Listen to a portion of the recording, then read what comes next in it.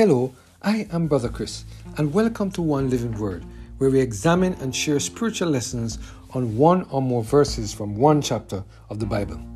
Today we're focusing on the topic, What a Love, based on our reading of Genesis 7, verse 2. Let us hear what the word of the Lord has to say in this passage of Scripture. Of every clean beast that thou take to thee by sevens, the male and his female, and of beasts that are not clean by two, the male and his female. Oh, what a love Jesus has for us. Such love that he will respect our decision and will eventually take us out of this miserable world of sin and give us the desires of our heart once it is in alignment with his will. It is a very dangerous thing when people do not obey the commandments of the Lord. Some of us seem to believe that because God is loving, that he will not take actions to destroy us. Some of us believe that because God is love, that he understands our weakness and he knows that we cannot do any better. But we need to remember that we are not saved by God's love. We are saved by God's grace. It is because of God's love why he will not take action to remove us from this miserable situation that we have found ourselves in as sinners. Look at what took place with the people who were living in the time of the flood. Do you remember why God said that he was going to destroy the people? The imagination of their thoughts was evil continually, and God realized that they were never going to repent. God knew that they could not continue to get worse and worse, and he took them out of their miserable condition. What I have found very interesting in reading Genesis chapter 7 is a number of times that the writer focused on the fact that the animals were taken into the ark, male and female. In verse 2, the word of the Lord said, Of every clean beast thou shalt take to thee by sevens, the male and his female, and of the beasts that are not clean by two, the male and his female. Have you ever wondered why God chose to point out both the clean and the unclean animals went into the ark as male and as female? Well, later on in the chapter, the word of the Lord said the following in verses 22 and 23.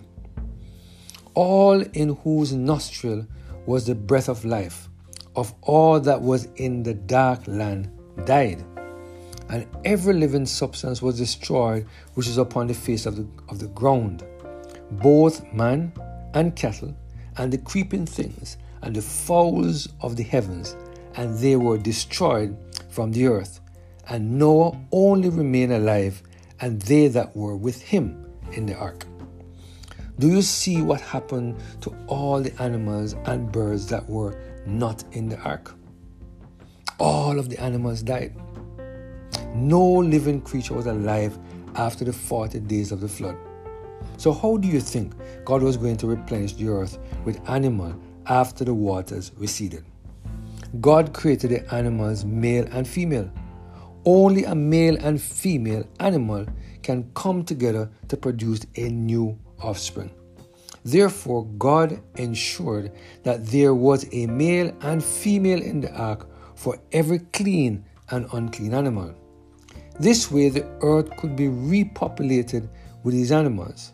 You see, my friend, now that sin was on the earth, God could not introduce perfect animals onto the earth by creating new ones.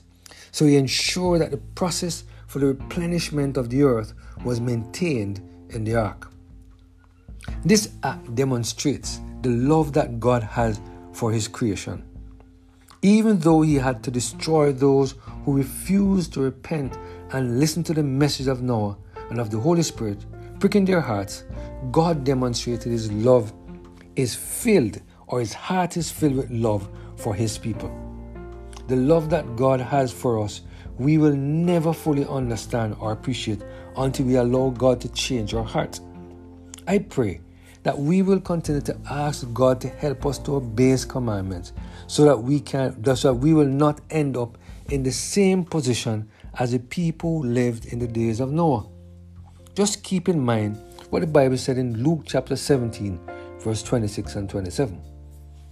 And as it was in the day of Noah, so shall it also in the days of the Son of Man.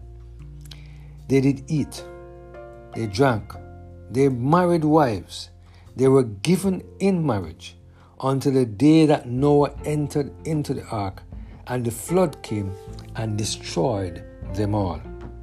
I pray that we will ask the Lord to help us to respond in a positive way to the gift of grace and His action of love, so that we will be in the ark of safety when Jesus comes the second time.